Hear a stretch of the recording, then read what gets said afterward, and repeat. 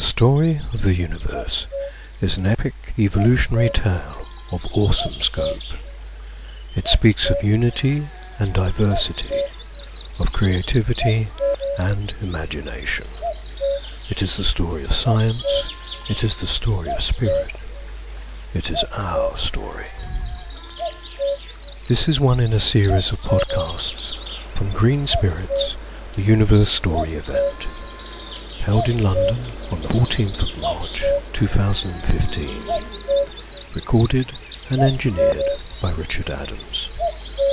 Today, Maddie Harland on transformational heresy, permaculture and beyond. I'd like to start with a personal story. 25 years ago, Tim, who's here, and myself were in San Ignacio Lagoon in Baja, Mexico. And we were early eco-tourists, I suppose, going to see the grey whales in their breeding lagoon there. And we were out on 9-foot skiffs in the middle of this absolutely pristine environment as it was then. And a mother whale came to us. They call them friendlies. They seek out humans for no reason but curiosity. And she brought us her baby. And the baby swam underneath the skiff, and I was steering it at the time, and came out of the water, and I literally looked into its eye at just a few feet. And I saw an ancient, intelligent consciousness, far more profound than human time. And I realized that myself and the whale were not separated. We were the same being.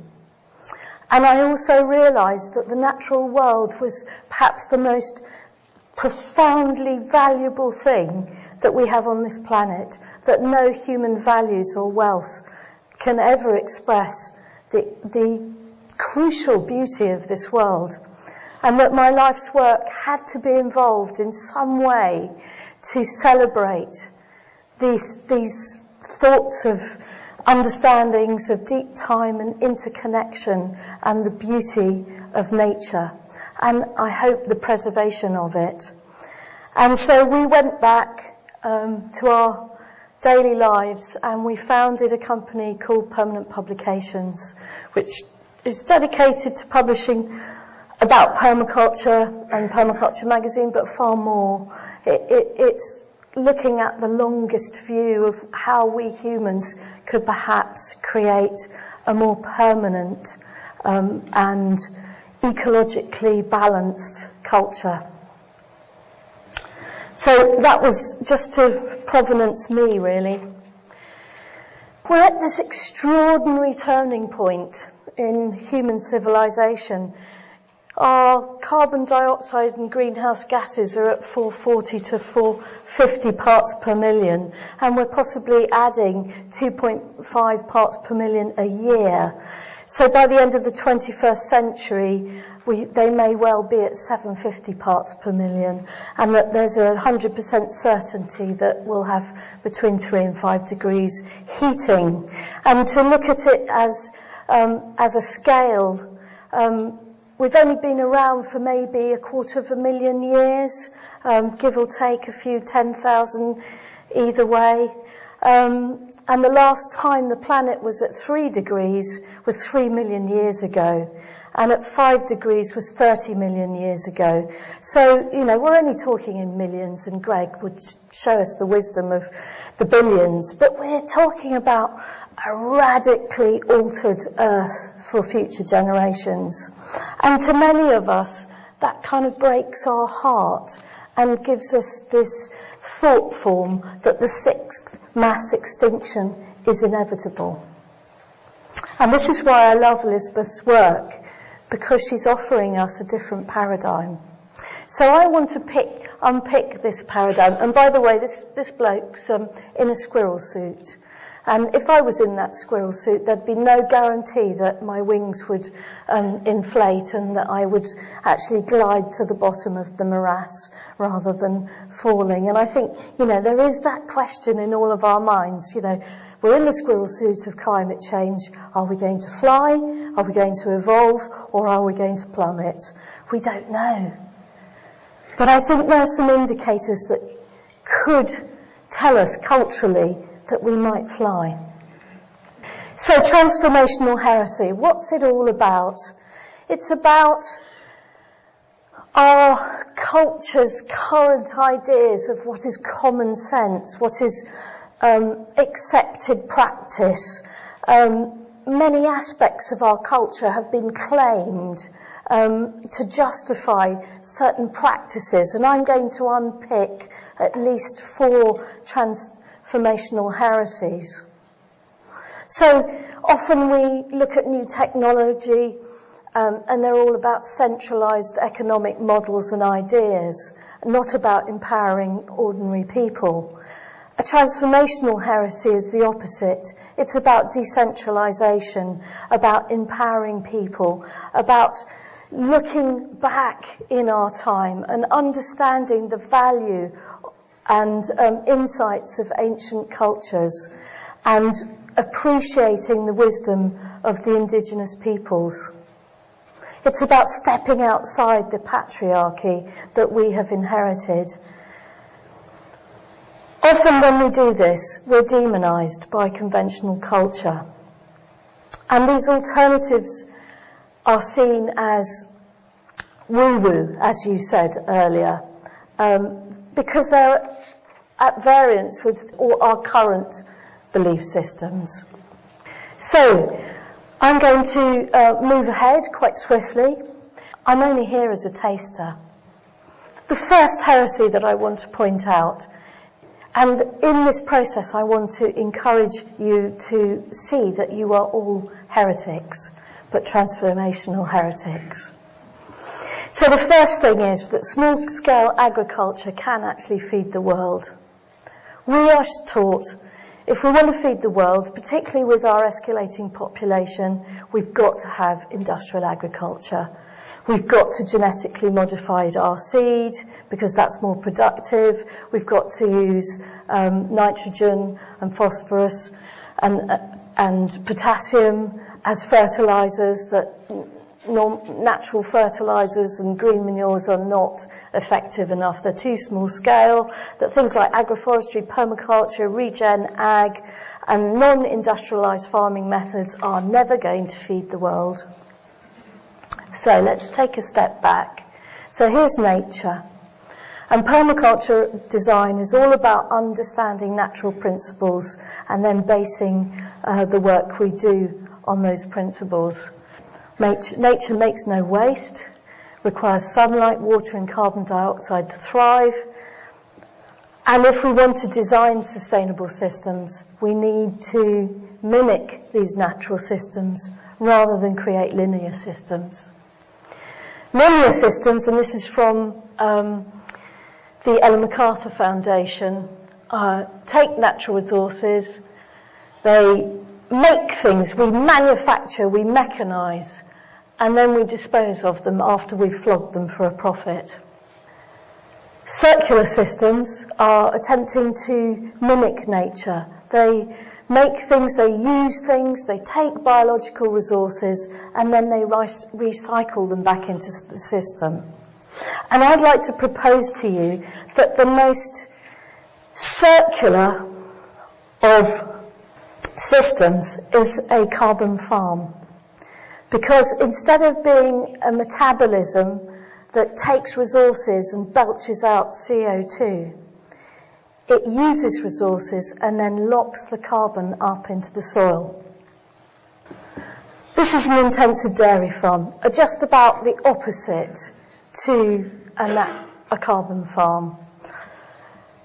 In the US alone, dairy cows produce £3.6 billion worth of meat a year. They feed their cows soya, they never see grass, there are no birds in this environment, no bees, no butterflies, no beetles. Cows who usually live between 10 and 15 years only survive 2 to 3 years, and they're put into barren pens. All our policy at the moment is pushing us towards more and more industrial forms of agriculture in this country, and there are already planned mega dairies here. And yet the ridiculous thing about it is that it's not necessary. Indeed, these systems that denude the land actually create more problems than they can justify in terms of outputs of food. Now, this is a very simple picture because it's a tale of two converging streams. The stream here comes off a conventional farm. That farm ploughs, not on the contour, but usually straight up and down on the slope. It uses fertilizer. It grows crops to then feed its livestock. It doesn't feed humans with the ploughed feed. It has to feed its livestock, who can't graze all year round. It's a very inefficient system. And when it rains, and when it rains a lot, like it did in 2013, a vast amount of silt and topsoil comes off the land. And this isn't the story just of a farm in Devon. This is the story of farms in the Bay of Biscay, which has plumes by satellite of soil reaching out into the ocean. This is the story of the American Dust Bowl. This is the story of the Australian fragile, brittle environment. This is another story in Africa. This is what we're doing all over the world. But to bring it home, in the river catchment area of the Tamar in Devon, one study suggests that soil is being lost at the rate of 5 tonnes per hectare per year. So we have this natural resource, soil, this living system, and actually we're mining it, we're losing it. It's flowing from our land. This clear water comes from the other side of the valley. It comes from farmers called Rebecca Hoskin and Tim Green. You might have seen their film, The Farm for a Future. They've been practicing holistic grazing, and they've been restoring their hedgerows and doing all sorts of other work to lock up the soil, to retain the sward. But they've recently moved last year to a new farm, which gives them a little bit more room for experimentation. It's 175 acres in Devon. This top picture here is part of the old beef farm's forage system for the cattle. So the farm grew all sorts of legumes and grains to harvest and then make silage. And this soil here, when we first walked on it last May, there was no topsoil. It had all just been washed off the side and down into the valley. It was hard, stony and lifeless, and there was very low biodiversity there. By contrast, this is just 7 months later. You can see, this is the same view. You can see this is using holistic planned grazing, which is a system whereby you take a flock of animals and you copy nature. So instead of having those animals on a big field and letting them graze freely, you graze them tightly as if there was a lion or a top predator, a wolf about. So they graze tightly, they eat the sward down, they are mimicking that same system that we've heard about in Yellowstone Park, where the antelope move on because the wolves have been reintroduced.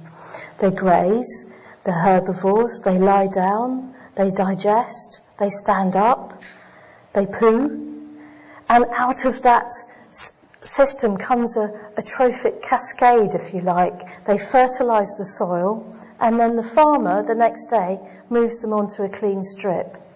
And what that does is it eats all of the grazing down to the correct level, but doesn't overstamp the land, so it doesn't become muddy. It allows then the field to rest. the ecosystem kicks in, the beetles come along, they burrow into that lovely sheep manure and they take it underground and they start to build soil. They start to encourage the healthy microbes in the soil. This is a completely different view of farming, one that's very rarely practiced in the UK but is becoming more and more understood. But they don't just do that. They've planted tens of thousands of trees. They plant tree fodder for their sheep because sheep and cows know that they know how to self-medicate. The other thing they're doing is, instead of having sort of huge Devon woolly things that when it rains they fall over and can't get up again, they're breeding, this happens, they're breeding northern short-tails. These are old varieties of sheep. Icelandic, Shetlands, Manxes, Hebrideans. They're very hardy. They can forage all year round without supplementing their food. In 100-mile-an-hour vertical winds and laced with salty water, they're happy. So they're creating a far more natural creature that's actually suited to this actually quite hilly landscape, that can cope with the extremes of very, very hot summers and very cold winters. And as you know, that's what we're going to get. We're going to get more extremes with climate change. They also do similar with goats. So they don't just have a herd, they have a flood, which is a flock and a herd, who coexist very happily. They're planting trees on the contour to slow down the rain that's going down the slope.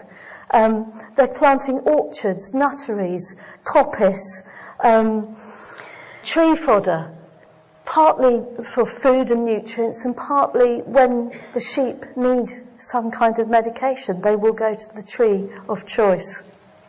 They're also reintroducing native black bees and making vegetarian sheepskins, which you'll see on this rather delicious looking bed. They don't kill their girls and make fleeces. They harvest the fleece and they keep their girls productive and breeding for at least 10 years. So these are the guys planting the first batch of 10,000 trees earlier this year, all on the contour. They have absolute minimal mechanisation. They want to work with nature, not against, and create a biodiverse, rich ecosystem. Just a little diagram of the kind of things that they're doing. We're looking at a multi-dimensional enterprise here with many yields. Some are about creating animal products, some are about education and research, some are about the biodiversity and conservation levels, and none of this farm is now ploughed at all. It's all about sequestering carbon into the soil, building biodiversity, building fertility, and creating enterprises, bringing people back onto the farm. So farming's got very lonely with all these machines. You know, it's usually one or two men. It's lost its community. We've lost our blacksmiths. We've lost our bodgers and our charcoal makers from the wood. We've lost the idea of keeping pigs and having pig pannage. And it's bringing back those traditions, but using modern methods to achieve it, both financially and ecologically. And the ultimate aim is ecological restoration. In a way, the food is a very powerful story, but in a way it's not the sole motivation for farming here. The UN is saying that agroecology within 10 years could feed the world. It's a highly efficient way of producing food. Actually, our linear ploughing system is highly inefficient.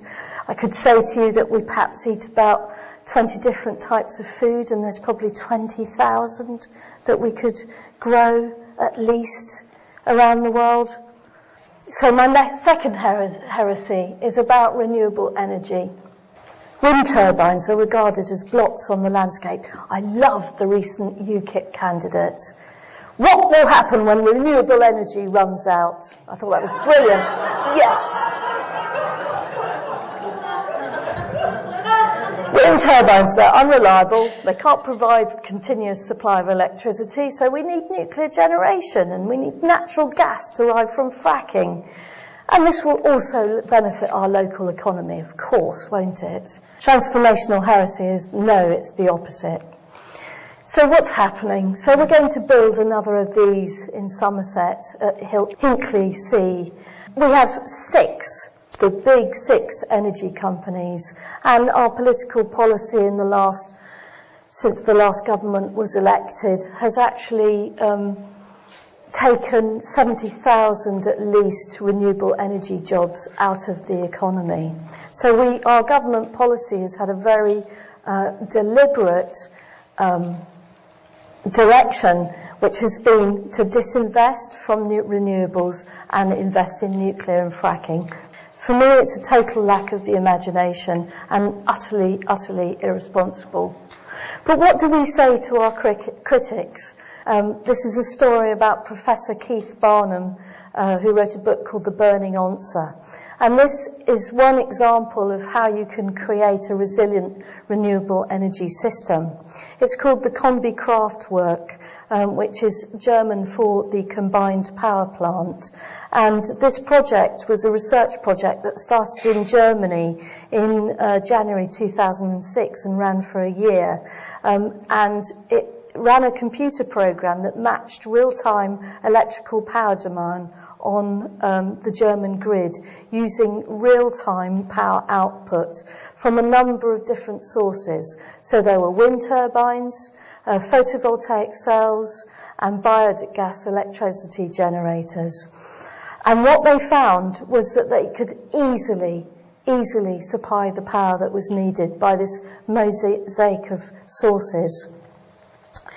But what was really interesting was you'd think, oh well, of course they had to have biogas and use that a lot because the wind doesn't always blow and the sun doesn't come out. But what they actually found was that the wind and the photovoltaic generators provided 78% of the total power of this system. The main backup, which was just a small percentage, was produced from biogas generators. But they only had to produce actually about 17% of the power. They had a little bit of hydro storage. So when they had lots and lots of energy in excess, they pumped water from this pond to this pond. And when they were lacking in energy, they opened a valve and just let the water fall back down and generate electricity. So they had, in fact, 4 means of creating electricity for an entire community. And it was very, very resilient. And indeed, they only used 5% of this storage power in this project. So it just goes to prove that if we use our imaginations and we think in a diverse way, rather than having a monoculture of fracking or a monoculture of nuclear, we can create a completely alternative future for ourselves, and one that isn't going to cause us vast problems of storage and pollution of watercourse and pollution of atmosphere. But do we really need to consume at the rate that we're consuming? It's shopping, isn't it? We're power shopping. So after the tsunami in Japan, the Japanese government were a little bit short of electricity for reasons that you'll know about, called Fukushima. And so they started up the Setsuden movement. And this was a public project which was encouraging everybody to save energy. And they had TV programs with graphs about what the national grid was doing. They had agreements with industry to reduce energy use. And they found that within just a year of starting this project, that they were able to save 20% of the total energy use in Japan. And this was a matter of political will. That the ecozoa is actually a matter of willing it into existence. We are the creatures, we are these beings that feel the interconnection with the natural world, that have taken that evolutionary step. And I would propose to you that it is for us to will this into being. So, just really quick, this is another of our problems. It's totally connected with industrial agriculture. It's all the same source, really. We had all these interesting weaponry coming out of the Second World War, and we had to do something with the products that it created. So we created chemical fertilizers, and we also created pharmaceuticals. Natural and folk medicine's woo-woo, and it doesn't work. It's all the placebo effect at best. Before GlaxoSmithKline and AstraZeneca became effective ways of investing capital on the stock market, ordinary people used herbal medicines. Villages had wise women that helped people die and brought babies into life. They collected and dried herbs, which came from our natural environment and were beyond the tax system. And of course there was snake oil and unscrupulous people, but there was also a long tradition of the therapeutic effects of our common herbs like comfrey and ribwort, rosehip and cleavers, and other commonly found plants in our environment. Now, I'm not suggesting that we dispense with all pharmaceuticals. I'm just suggesting that pharmaceuticals have become like industrial agriculture. They've become cornerstones of our economy, but not cornerstones of our health and our well-being and the health and well-being of our natural world. And that things like homeopathy have been utterly demonised. Elizabeth mentioned this concept that we are in a universe of vibration, and matter is vibration moving at its slowest rate, and light is vibration moving at a faster rate. And I believe that homeopathy is a form of medicine that works at a high vibrational rate, and therefore it can't be measured by materialistic science, and therefore it's terribly easy to turn around and say it's a load of old gibberish. However, I have seen horses and babies and other creatures that don't respond to the placebo effect respond to it. So anecdotally, so my point here is that I think we've lost our way medically as well, and that we need to re-find and remember some of our past traditions, and also embrace and hold an openness for some of these forms of natural medicine that really do work. There's a whole movement around forest gardening and food forests, and this particular forest garden is based in Devon. It's the Agroforestry Research Trust. And in this forest garden is all sorts of edible and therapeutic plants. And I believe that part of our evolutionary step is going back not to agriculture but horticulture, and growing once again more of our fibres, more of our herbs, more of our foodstuffs, and exploring the incredible richness of foodstuffs. I mean, at the moment we're very successfully growing Nepalese pepper in our back garden. It's one of our most appreciated and loved trees, and it grows beautifully. Himalayan trees tend to grow really well in the south of England. They like it here. We also grow Asian pears, and they grow without any human intervention. They're just not fussy. There are nuts. I mean, we don't have nutteries filled with monkey puzzles yet, but perhaps in 40 to 80 years' time we will. And monkey puzzles, you need 3 females for 1 male, and they create huge clusters of nuts, which are very like Brazil nuts, but can grow in this climate, as you know, because you see them as ornamentals. And those are just 3 little examples of this idea of forest gardening, of gardening in different niches to have a productive, edible, medicinal landscape. And of course this can happen all over the world. This is, this technique actually came from places like Kerala and Bhutan and South America. I have a friend called Christopher Nesbitt who moved to Belize in 1985. He took over in 1988 a completely abandoned citrus and cattle farm. Basically, the nutrients had been grazed and ploughed out of this landscape. And he's converted it into a complex, stacked polyculture with over 500 species.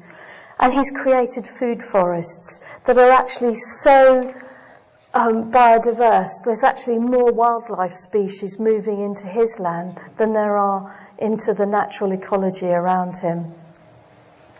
He grows fibres, timbers, medicinals, food, very much like we can, but at very different crops and far more abundant.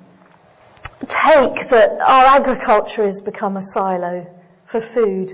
Our medicine has become a silo for pharmaceuticals, but actually in our new horticultural world, they will all be combined. There won't be these kind of false divisions. This is my fourth one, which is about cooperation. This is about the gift ecology. I would say to you that the gift ecology and cooperation are key aspects to new ethical enterprise models. I was taught that to get ahead, we have to be ruthlessly competitive. To be successful, you've got to climb to the top of the pile. You've got to shine. And ethics just get in the way. What's all this business about caring for the earth and looking after people and sharing surplus? It's never going to work. Just wake up. That's socialist nonsense. Or at worst, communism. And I still get this feedback on social media. And actually, we've proved it not to be so. So here's a little schematic that is about our business, and it explains that this is a diagram of our publishing company. And on the surface, it shows a sort of hierarchy. You've got this central website that's getting about 4 million unique page views a year. Then there's the book publishing part and Permaculture magazine, which you will have found on your chair today. And then instead of sending you off to Amazon, we don't want a monoculture called Amazon, so we send you off to our online store and ask you to invest your surplus there. But this is not just about money, because below this stacked multifunctional design of enterprise is actually this gift ecology. And so we try and give away as much as we can. And that might sound quite counterintuitive to a business, but incredibly we found it worked brilliantly. And I put this slide here just in case you want to go and receive gifts. So we give away magazines. If you're an iTunes person, you can download our latest magazine totally free of charge. We give away every single back issue that we've ever produced online, back to 1992, articles on every aspect of sustainability. And then if you're holding an event like today, we also want to give away our magazine. And what we find is that some people, particularly in countries without currency, will come and they'll download our books and they won't buy anything. But other people will come and they'll download our books, our free books, and then they'll think, well, I'm interested in that subject, and then they go and they buy something or they subscribe. And just by that sharing energy of gifting out and then actually receiving back, we create this gift ecology, and it really works. And actually we're busier now than we've ever been. So the more that we give away as a company, the more we receive. But that's not what they're going to teach you at Harvard Business School. Not yet. So the last thing I just wanted to talk about was this holistic worldview. This worldview that takes the East and the West, the best of the East and West. I believe that we started with a bit of a problem conceptually in our culture.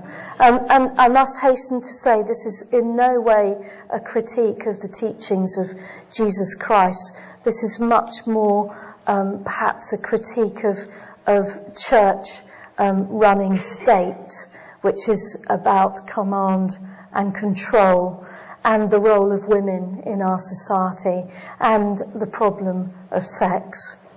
Many of our Western religions tend to demonize sexuality. You know, women took the apple in the Garden of Eden and were tempted by the snake. But the snake can be viewed from a very different perspective. The Basari people of West Africa also have a legend of the snake. The snake was also in the garden eating fruit. And the snake was the symbol of life, throwing off the past and continuing to live, symbolically shedding its skin. And Joseph Campbell said the power of life causes the snake to shed its skin just as the moon sheds its shadow. The serpent shed its skin to be born again as the moon sheds its shadow to be born again. They are equivalent symbols. Sometimes the serpent is represented as a circle eating its own tail. That's an image of life. Life sheds one generation after another to be born again. The serpent represents the immortal energy and consciousness engaged in the field of time. Reincarnation written out of our belief systems somewhere around the 6th century AD. And we got this idea about original sin, that we'd been bad, that we'd fallen. My friend John Liu, who made the amazing documentary Green Gold, which is on YouTube, said original sin is the destruction of biodiversity. It's not something bad that we did. It's something that we've inadvertently done to our world in ignorance.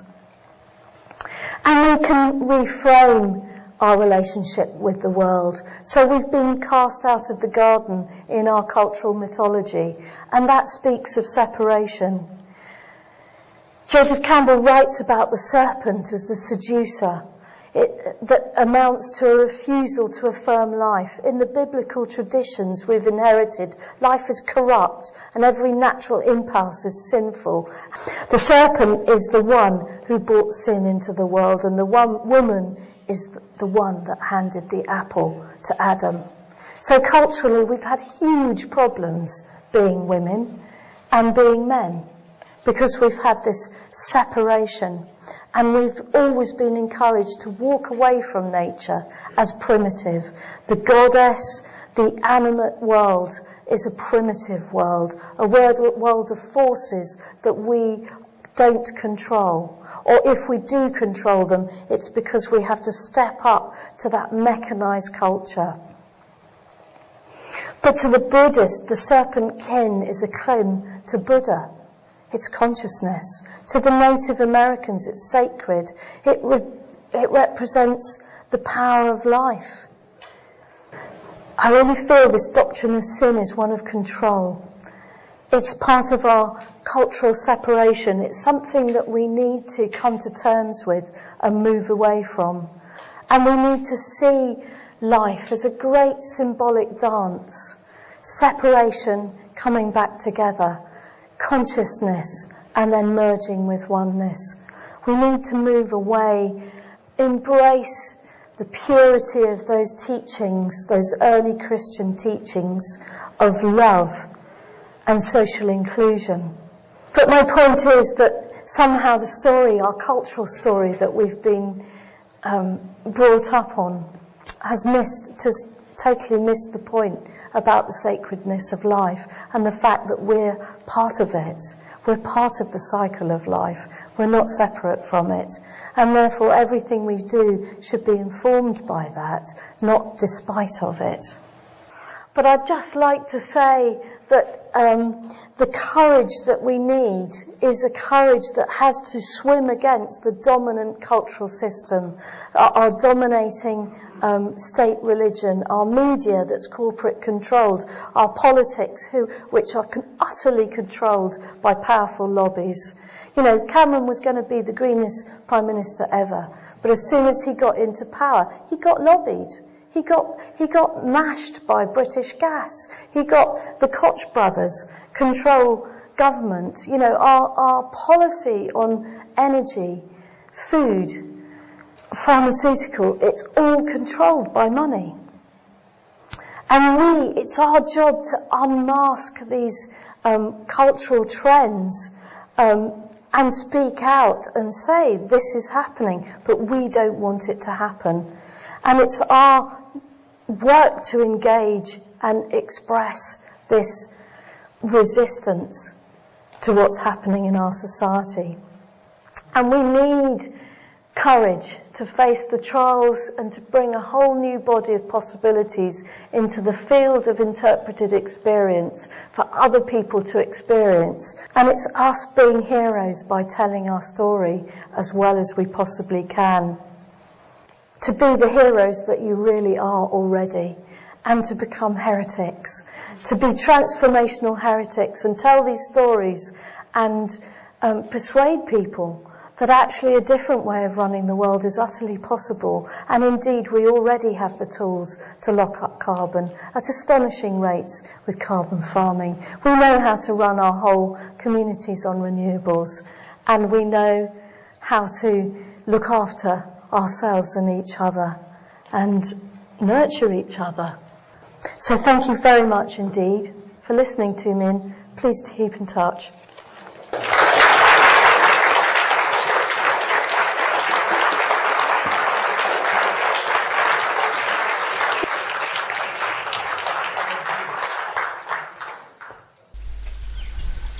If you would like to find out more about Green Spirit, why not visit our website www.greenspirit.org.uk.